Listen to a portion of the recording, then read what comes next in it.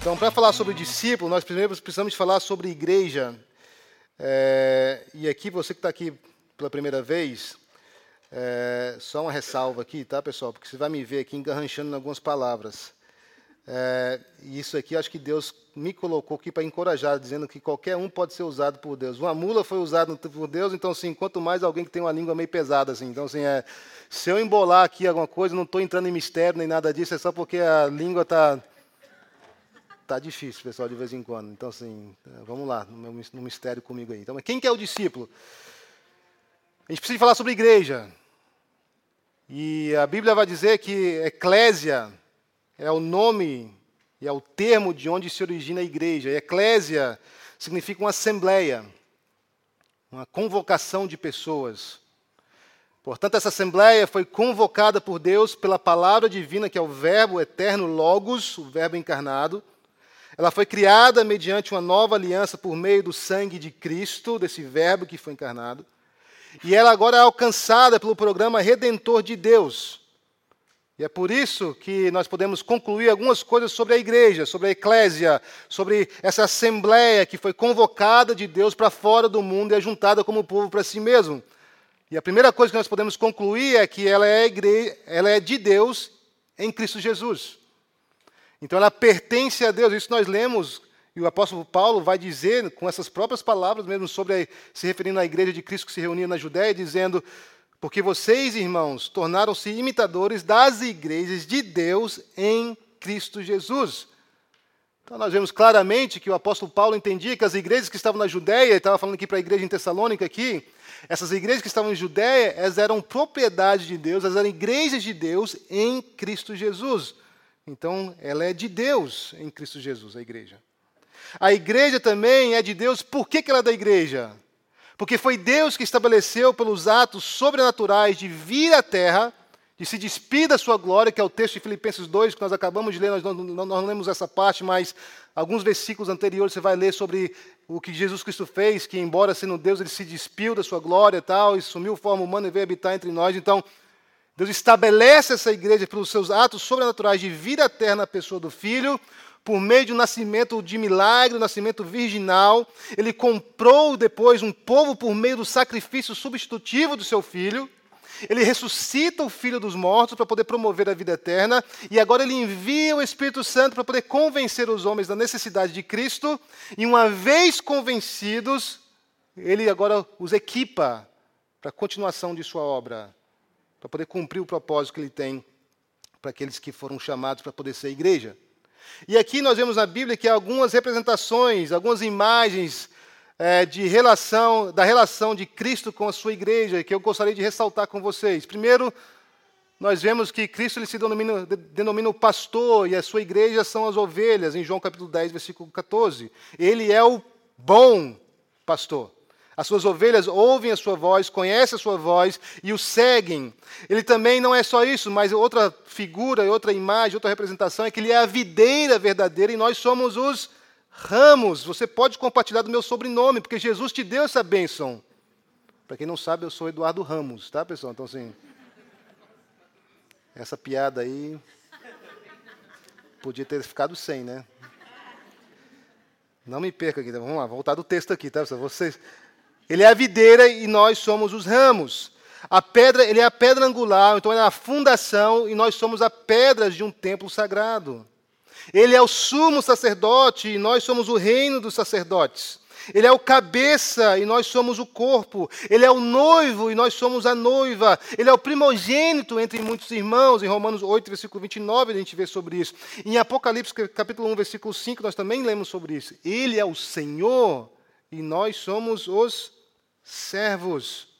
Ele é o mestre e nós somos os discípulos. Então note que esse relacionamento ele é sempre apresentado tendo Jesus como aquele que sustenta, como aquele que sobre qual esse relacionamento, sobre qual essa dinâmica de existir entre a igreja e Jesus, só existe a igreja de Jesus porque ela é firmada sobre uma rocha que é uma rocha inabalável, que é o próprio Cristo. Então o que nós notamos aqui é que nós devemos pensar no relacionamento de Cristo e o discípulo como o relacionamento de um bebê e sua mãe.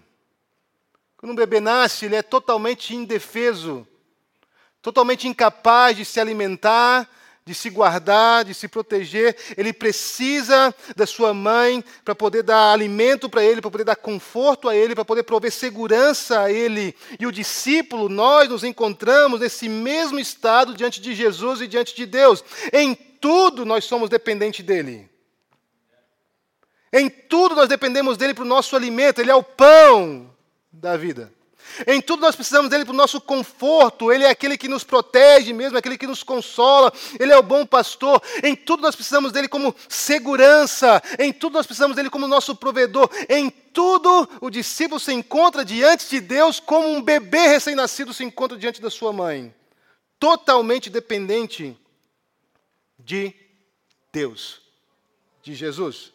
Então, os que agora foram alcançados pela graça de Deus, os que agora foram constituídos como igreja, foram convocados a essa assembleia que Deus separou do mundo, eles são chamados de cristãos, ou então de discípulos.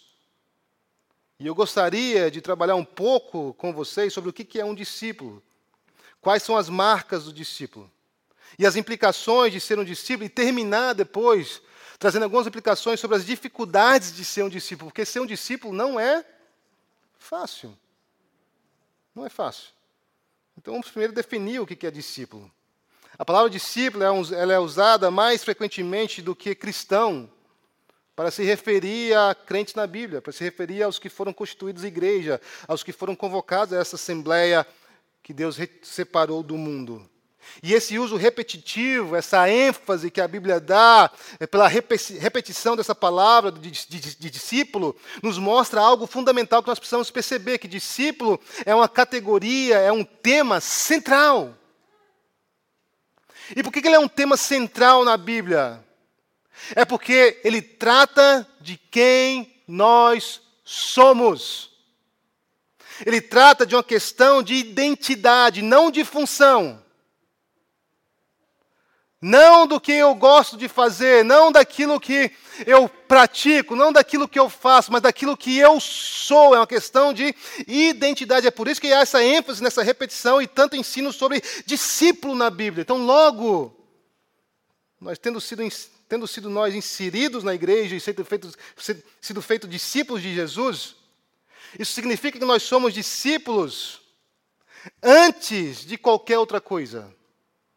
Nós nascemos de novo como um discípulo, e a partir desse novo nascimento, todas as outras coisas que nós pensávamos que nós éramos, se agora são rebaixadas a funções, a papéis, e não mais em identidade.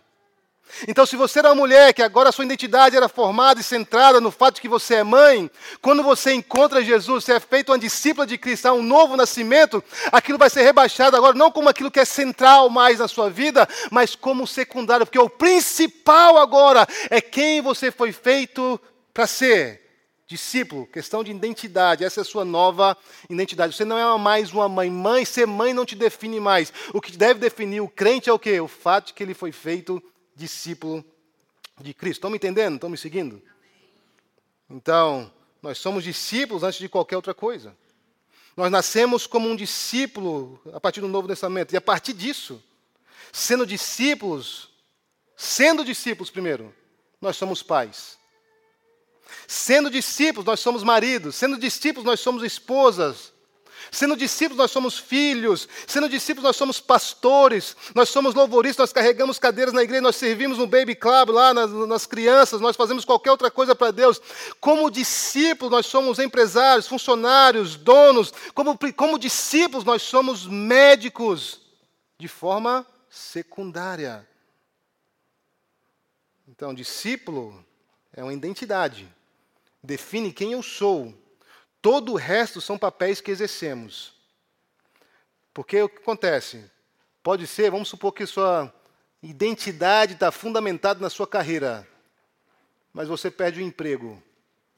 Você tem uma crise de identidade. Por que isso?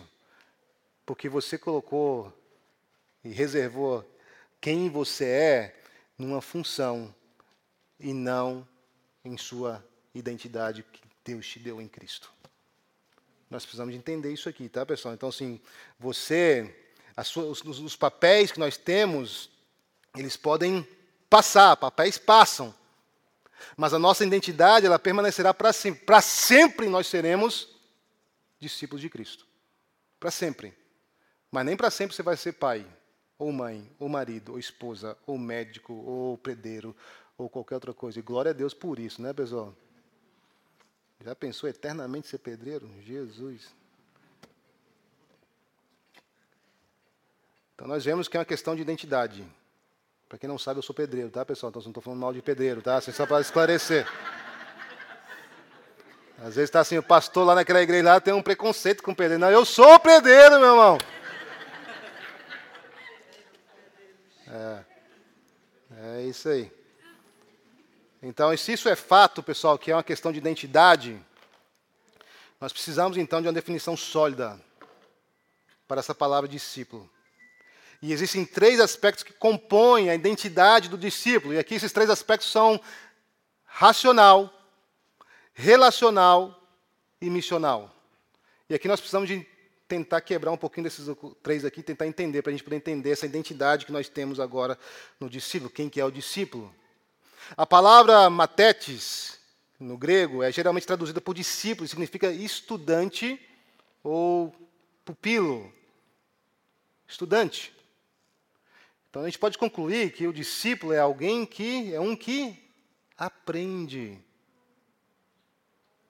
E talvez a coisa que você precisava escutar hoje é isso, que o discípulo de Cristo, ele aprende. Talvez tem 10 anos que você está na igreja e você não está aprendendo nada. Tem algo errado no seu modo de ver discípulo, porque o discípulo é um que se dedica a aprender, a adquirir conhecimento.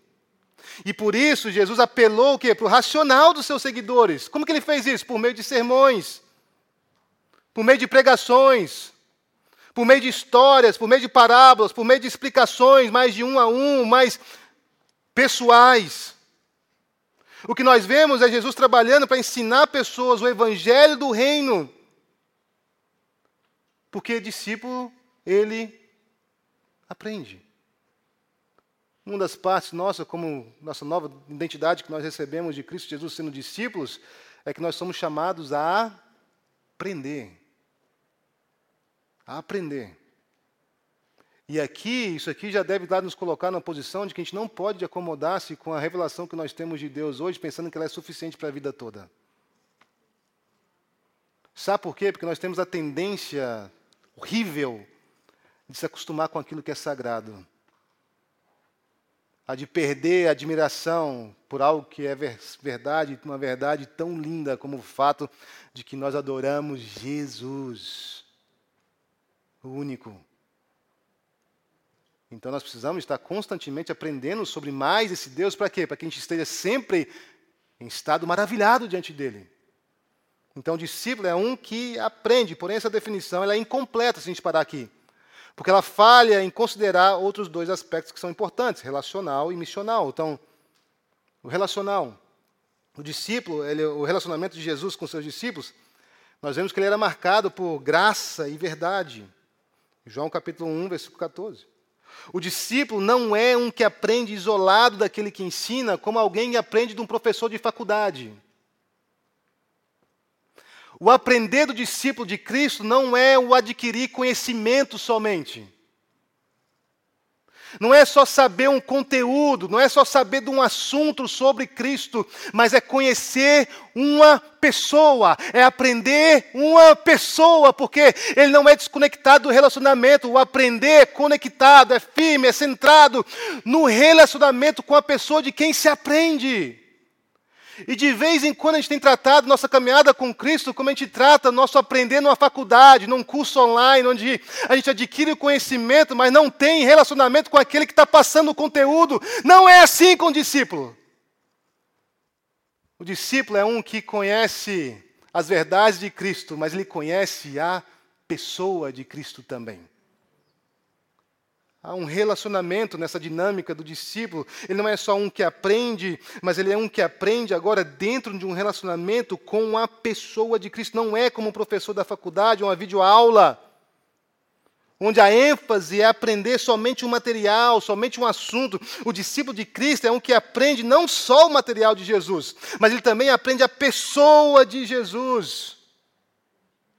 Porque o outro aspecto que compõe a identidade do discípulo, gente, é relacional. Talvez você está aqui pensando, mas eu estudo sobre Jesus. Eu sei o que Jesus falou. Eu sei o que Jesus ensinou. Desde pequeno eu tenho sido treinado nas Escrituras, eu frequentei a EBD. Quem foi na EBD? Uma bênção. Desde pequeno eu frequento a sala, eu conheço as verdades bíblicas. A pergunta que se deve ser feita é, nesse conhecer sobre o Mestre, você conheceu só as coisas que ele disse ou conheceu de fato a pessoa de Cristo? Porque o discípulo não é só alguém que aprende, é alguém que aprende uma pessoa dentro de um relacionamento. Dentro de um relacionamento com Cristo. Então, ele é um que aprende, mas é um que aprende de Jesus e em Jesus. Jesus ensinou, por exemplo, se a gente olhar para Jesus, Jesus ensinou o Evangelho e ele se expressou, ele compartilhou da sua graça para eles com a sua vida diária. Jesus deixou com que seus discípulos viessem para próximo dele, para eles poderem ver como que Jesus, vivendo a vida, ele enfrentava os seus desafios. Jesus deixou com que eles pudessem compartilhar da vida diária, da sua vida comum, diária com eles. Jesus se humilhou para podermos ter um relacionamento com ele. Jesus compartilhou tudo com seus discípulos. Lembra na palavra, nos evangelhos? Jesus compartilhou a comida com seus discípulos. Jesus compartilhou o seu coração com seus discípulos. Jesus compartilhou os seus ensinamentos com seus discípulos. Ele compartilhou o seu sofrimento com seus discípulos, suas alegrias, a sua esperança. Tudo isso ele fez durante as suas viagens, durante as suas subidas de montanha, durante as suas travessias do mar, durante os tempos de sentar e ceiar juntos. No dia a dia, na vida comum, eles estavam aprendendo quem Jesus Cristo era, mas não só quem ele era, mas eles estavam aprendendo a se relacionar com esse Jesus, com a pessoa de Jesus. Os discípulos, gente, se tornaram a família imediata de Cristo, ao ponto de que quando as pessoas chegaram para dizer a sua mãe e seus irmãos estão lá fora, Jesus fala o quê? Minha mãe e meus irmãos são aqueles que me ouvem,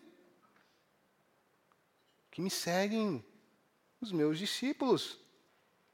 Então, ele é um que aprende não somente os ensinamentos de Cristo, mas a pessoa de Cristo mediante o compartilhar da vida.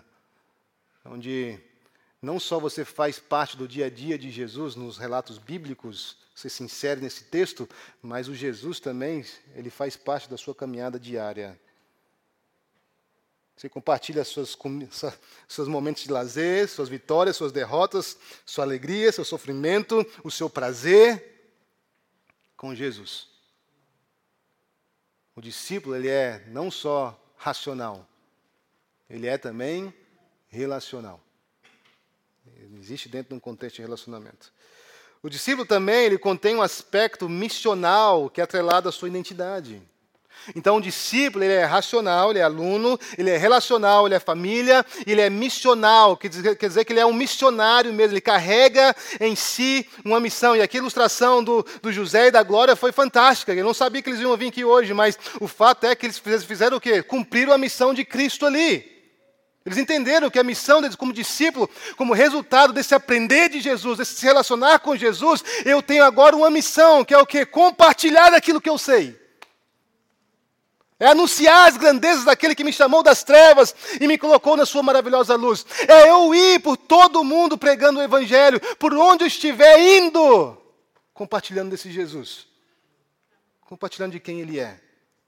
Então, o discípulo tem esse aspecto missionário dele também. Então, essa missão é fazer discípulos de todo mundo. Essa missão ela é alcançada no estar indo. A Bíblia vai dizer lá, ide por todo mundo pregar o Evangelho. Ali está um presente contínuo naquele verbo ali que indica que indo e fazendo vida, vivendo, você faça discípulos. Onde você estiver, no contexto que você se encontrar, Você é encarregado de uma missão agora, de poder compartilhar da sua fé, fazer Jesus Cristo conhecido. Então, é um que carrega missão. A sua missão é alcançada em estar vivendo a sua vida, fazendo discípulos, batizando e ensinando eles a obedecer tudo aquilo que Cristo nos ensinou. O discípulo é um que age do mesmo modo de Cristo. Como que Cristo agiu? Indo, ou então vivendo a sua vida, ele anunciava o evangelho do reino. Ele recebia os que criam como família e ele usava essa aproximação para ensinar a fim de que a próxima geração da família pudesse ser assegurada. O discípulo recebe, gente, um propósito. Qual que é o propósito que ele recebe? Você tem esse propósito, você que foi feito discípulo, a assembleia, a eclésia de Deus. O seu propósito agora é ser um sinal que aponta para o reino de Deus nesse mundo. É por isso que você não foi arrebatado com a carruagem de fogo ainda. É por isso que quando você está se sentindo santo, sabe aqueles momentos que você está assim, tão santo como o momento do louvor hoje aqui, que a gente está cantando santo, santo, você está assim, Deus está aqui, cara. Estou até com medo de levantar minhas mãos, Deus me levar. Sabe por que Deus não levou ainda? Porque tem um propósito, que você possa cumprir aqui na terra, de ser um sinal que aponta para a realidade dele nesse mundo caído, que está andando a passos largos para o inferno. Nós temos a resposta. Nós temos a resposta para o problema eterno que eles têm. O discípulo, então, é um que age do mesmo modo que Jesus. Indo, ele anuncia o evangelho, ele recebe os que creem na sua família, ele usa essa aproximação para ensinar, a fim de que a próxima geração da família seja assegurada. Nós somos um sinal que aponta para o reino de Deus nesse mundo. É por isso que o apóstolo Pedro vai dizer, vocês são sacerdotes reais. Refletem o caráter de Cristo. Agora, algumas coisas que a gente conclui. O discípulo, então, ele é o quê? Primeiro, ele vê a igreja como ideia de Deus. Ele entende que foi Deus que o chamou para ser parte da igreja. Então, não existe essa ideia de discípulo desigrejado. Desculpa, não tem. Eu sei que tem muita coisa ruim que a gente vê nas igrejas. Eu sei que de vez em quando é um desafio, mas um discípulo de Cristo, ele entende quem é a igreja. A igreja é aquele povo que foi separado de Deus, que foi separado para Deus, que Deus chamou do mundo para separar para si mesmo. É a eclésia, essa assembleia que Deus convocou. E quando o discípulo entende isso, ele vê a igreja como ideia de Deus. Ele entende que foi Deus quem o chamou para ser parte da igreja. A igreja é vista como a manifestação visível da graça de Deus em Jesus Cristo. Quando eu olho para você, isso aqui eu vejo a manifestação da graça visível de Deus, porque eu sei que como você era merecedor da ira de Deus, mas portanto, por mais que isso é verdade, eu ainda estou vendo você aqui, sendo salvo pela graça de Deus, cantando a esse Jesus, tu és santo, tu és santo, tu és santo, não há outro como tu. Você é a manifestação visível para mim da graça de Deus. E eu espero também que eu possa ser usado dessa maneira, ser a manifestação visível da graça de Deus, para que você possa olhar para mim e dizer, verdadeiramente Jesus é gracioso. Só pode ser Jesus. E é mesmo. Só pode ser Jesus. Então ele vê a igreja como de Deus. Segundo, ele entende que a igreja tem a resposta, mas não é a resposta. E aqui, de vez em quando, a gente se perde também, porque a gente começa a ver a igreja como sendo a resposta. A CNA não é a resposta. A CNA tem a resposta? Tem a resposta. Nós temos a resposta, sim. O discípulo tem a resposta, mas o discípulo não é a resposta. A resposta é só Jesus, porque só Ele é quem supre, só Ele é quem sustenta, só Ele é quem protege, só Ele é quem santifica, só Ele é quem dá a vida. O discípulo verdadeiro nunca coloca na igreja a sua esperança de ter coisas supridas. Nunca. A igreja ajuda o discípulo com encorajamento, com treinamento, com exortação, com comunhão, mas a esperança dele sempre está em Jesus. A igreja, ela tem a resposta, mas ela não é a resposta. Nós precisamos nos lembrar disso. E terceira coisa, o discípulo verdadeiro, ele vive para a missão da igreja. E qual que é a missão da igreja? A missão da igreja, gente, é amadurecimento da fé dos irmãos que se congregam nesse local aqui e expansão em números. Por quê? Porque importa mesmo que mais pessoas sejam salvas. A gente não quer crescer a igreja porque a gente quer crescer a igreja. A gente quer crescer a igreja porque é mais um que é contado com o livro, com o nome dele no livro da vida. É mais uma pessoa que é arrancada dos braços do diabo e da morte e colocada na maravilhosa luz de Deus. É por isso que importa que cada um aqui exerça a sua função como discípulo, entendendo que eu não devo só aprender de Deus, que eu não devo só me relacionar com o Senhor, mas que eu tenho uma missão, compartilhar da minha fé com todos aqueles que me cercam. É o meu papel ser um sinal que aponta para Cristo. Eu não posso me esquivar disso. Não posso. Não posso, por mais tímido que eu seja, por mais novo na fé que eu seja, eu não posso me esquivar da responsabilidade que eu tenho agora como uma nova criatura, de aprender de Cristo, de me relacionar com Cristo. E desse aprender, desse relacionar, surgir essa comissão de poder ir e compartilhar da minha fé. Então nós entendemos isso aqui. Então,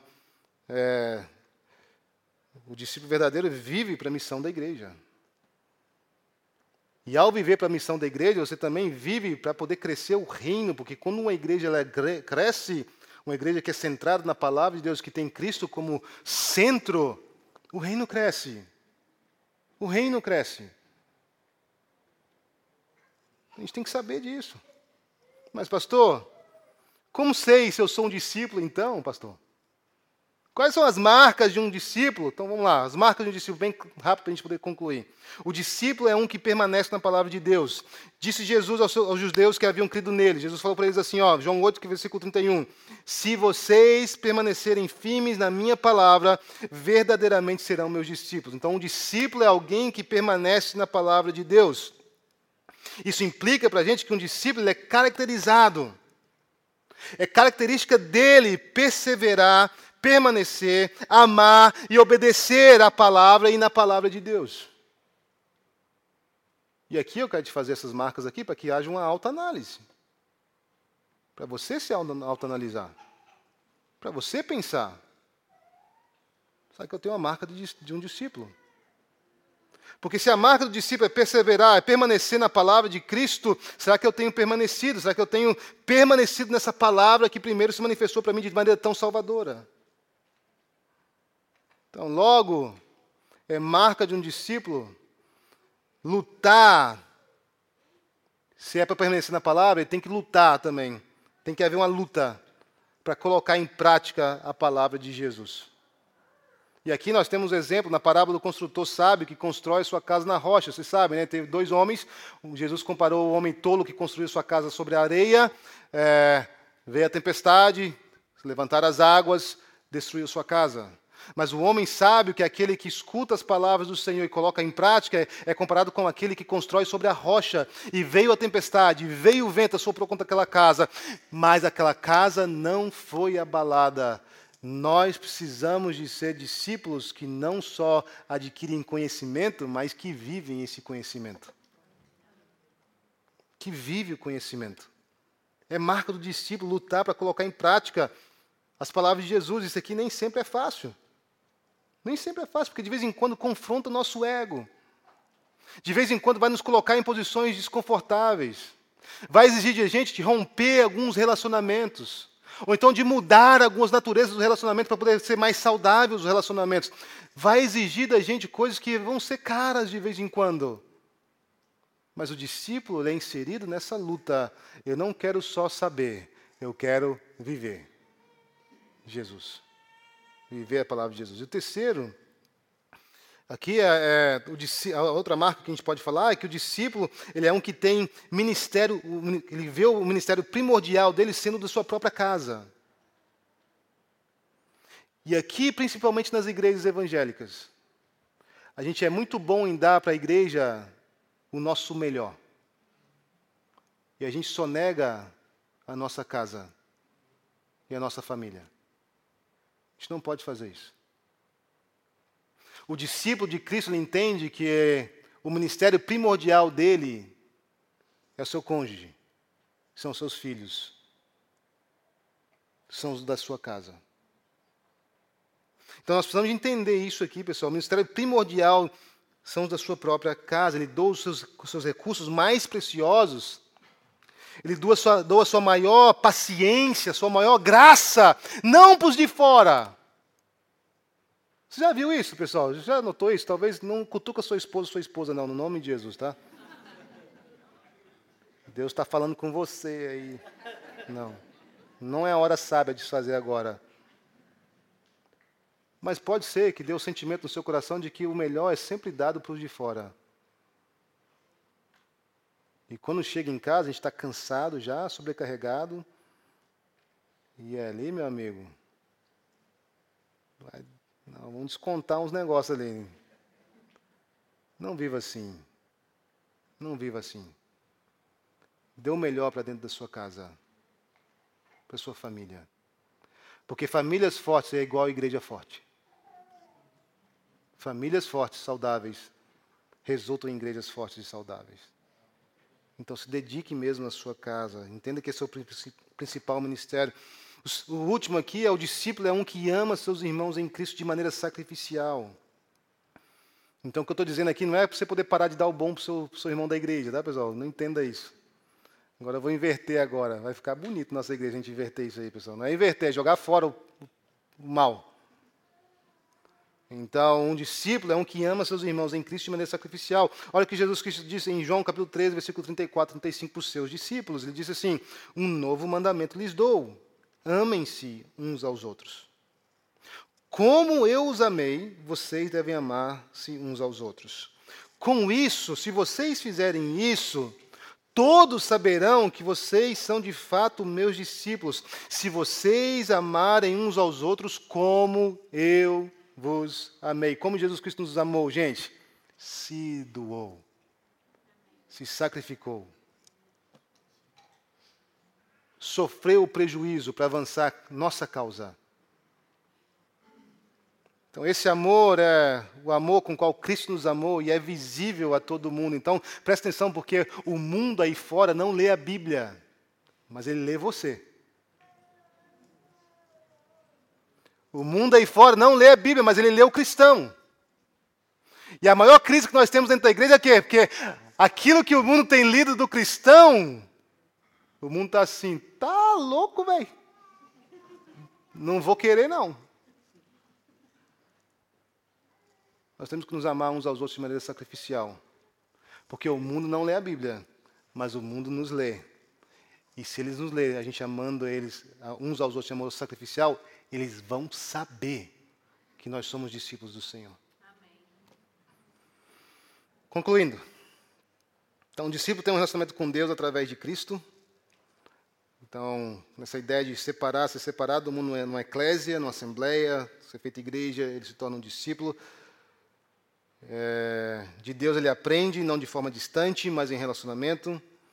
Deus, então, é a fonte de onde o discípulo é motivado a crer e agir. Segundo, um discípulo tem um relacionamento com a sua família pelos olhos de Cristo. Ele é um que modela, ele é um que ensina, ele é um que guia na sua casa na verdade de Deus. Ele é um que pede perdão em primeiro lugar, ele é um que assume a culpa em primeiro lugar, ele é um que é proativo em reconciliação e não destruição. Ele é um que não só nega a sua família, mas apresenta a Deus pela intercessão e ações de graça. E terceiro, um discípulo tem um relacionamento com sua família na fé em Cristo. Ele tem prazer, portanto, de fazer vida junto com seus irmãos, amando com um amor sacrificial e visível. 3 aplicações bem rápidas. Tem horas que é difícil de ver essas marcas em nós, verdade ou não é? O que nós falamos aqui. Se a gente for sincero, na medida que a gente estava pregando, a gente estava assim, meu Deus, como eu estou distante dessas realidades aqui. E eu sei que tem momentos que é difíceis de ver essas marcas em nós. Nos momentos de dor, nos momentos de sofrimento, nos momentos de escolhas difíceis, nos momentos em que o conhecimento da vontade de Deus nos leva por caminhos apertados e estreitos. É um desafio ter Deus como a fonte de onde nós somos motivados a crer e agir. Eu estou com vocês nessa. É para mim também um desafio. Mas hoje, que você seja encorajado pela palavra que diz que os caminhos de Deus são perfeitos. Que assim como as mães antigamente falavam, lembra como as mães falavam? Remédio ruim que é remédio bom. Eu lembro, pessoal, que falava comigo para tomar bolo, o tal do bolo. Eu falei, Jesus, isso aqui só pode vir depois da queda esse negócio. Não é ruim demais, é amargo. Mas remédio bom é remédio ruim. Tem um princípio de verdade nisso aqui de vez em quando. É verdade.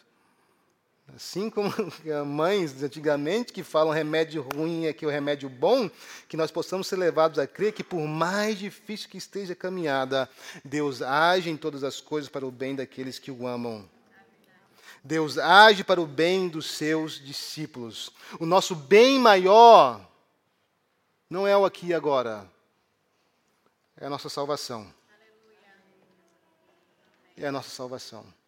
E Deus sempre vai agir de tal maneira de assegurar o seu bem maior. Mesmo que tenha que sacrificar o aqui e agora.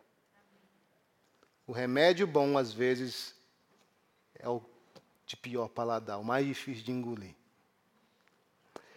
Segundo ponto é que para muitos que estão aqui hoje, ou então muitos que vão ser alcançados por essa palavra aí, é muito difícil reconciliar o fato de que o discípulo deve doar o seu melhor para dentro da sua casa, porque talvez pessoas da sua família tenham causado muita dor e decepção durante toda a sua vida a você.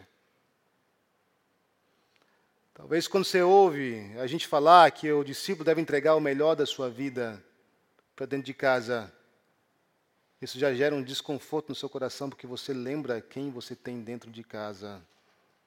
E de como isso te magoou. De como isso te feriu. De como está enraizado há já muitos anos na sua caminhada.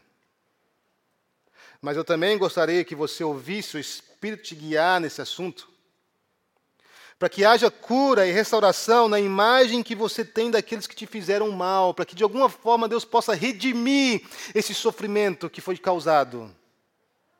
Hoje é o dia de quebrar barreiras no nome de Jesus, de interceder e de apresentar as nossas famílias com ações de graça a Deus, e amando e lembrando que o amor sempre espera o melhor.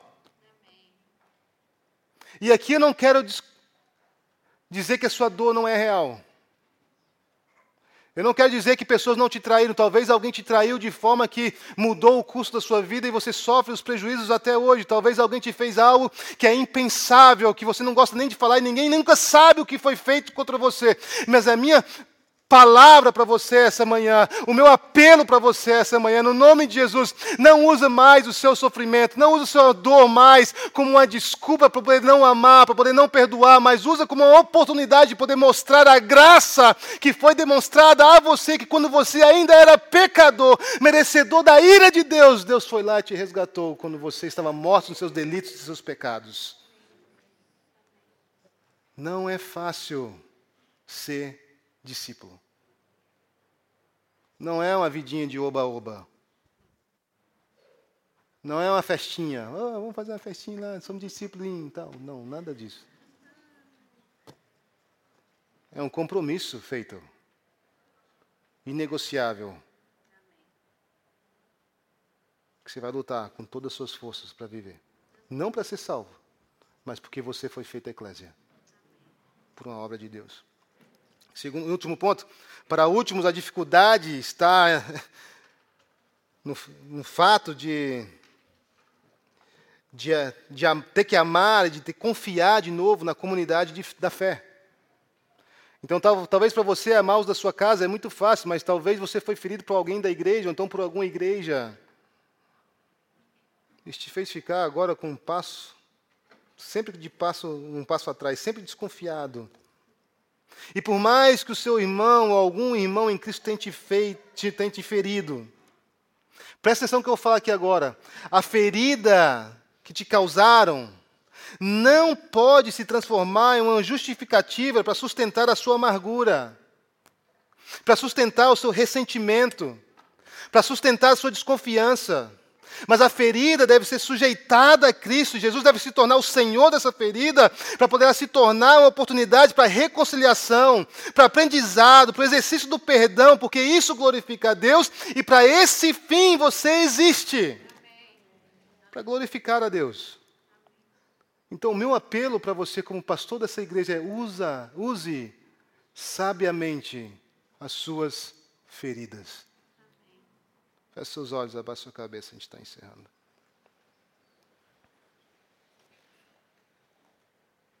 Logo mais, depois da pregação, não vai embora, a gente vai ter Santa Ceia, mas eu queria te dar alguns segundos para você poder meditar sobre o que nós falamos hoje. Talvez você entrou aqui hoje e o caminho está apertando, parece que quanto mais você descobre de Deus, mais está difícil ficar vivendo essa vida com Deus.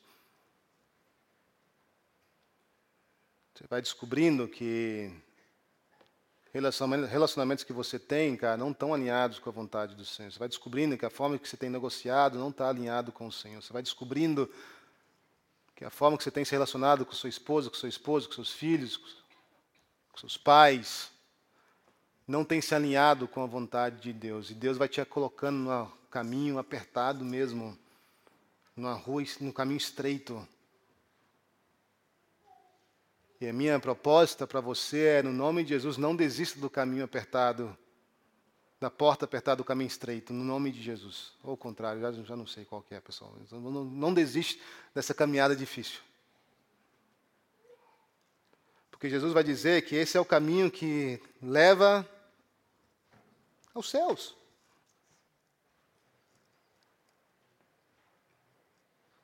E eu quero orar por você e com você dizendo, cara, não desiste. Porque assim como você, eu também estou na caminhada e ver você desistindo vai também me desmotivar. E eu não quero desistir para que não desmotive você também. Então não desista no nome de Jesus. Eu quero orar pessoas que querem dizer assim, mas pastor, meu negócio é com a minha família. Nunca consegui perdoar meu pai foi ausente. Então eu nunca consegui perdoar minha mãe foi uma mãe violenta, terrível, sem amor. Então, meu tio, pastor, você fez uma coisa que... Então, meu primo, então alguém da sua família te fez uma coisa, então meu marido me traiu, então minha esposa me traiu minha confiança. E agora eu não consigo dar o meu melhor dentro da minha casa, porque sempre tem essa ferida aberta e dói. Dói, pastor.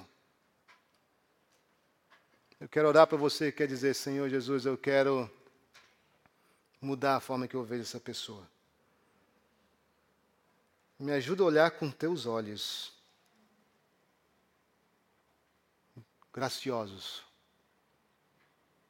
Me ajuda a olhar para Ele como o Senhor olhou para mim quando eu estava morto nos meus delitos e pecados. E o Senhor ainda assim sofreu e morreu na cruz. Mesmo antes de eu poder fazer qualquer coisa em direção ao Senhor. Quero orar para pessoas que querem dizer assim, pastor, meu problema é com a igreja. Fui muito machucado com a igreja. Falaram coisas horríveis para mim, pastor. Traíram minha confiança. E no nome da Igreja de Cristo, eu quero te pedir perdão e confessar o nosso pecado. Nós somos falhos mesmo como igreja. Nós somos uma comunidade de pessoas falhas, que estão todas quebradas, esperando a redenção ainda. Mas eu quero insistir com você. Não use suas desculpas, suas feridas mais como uma desculpa para poder manter sua amargura, seu ressentimento, sua desconfiança. Deus quer te usar na igreja dele. E para isso você tem que amar a igreja dele. A igreja local dele. E eu quero orar para você que quer dizer, Senhor, eu quero usar as minhas feridas agora como uma oportunidade para reconciliação, como aprendizado, como o exercício do perdão, porque isso resulta na sua glorificação.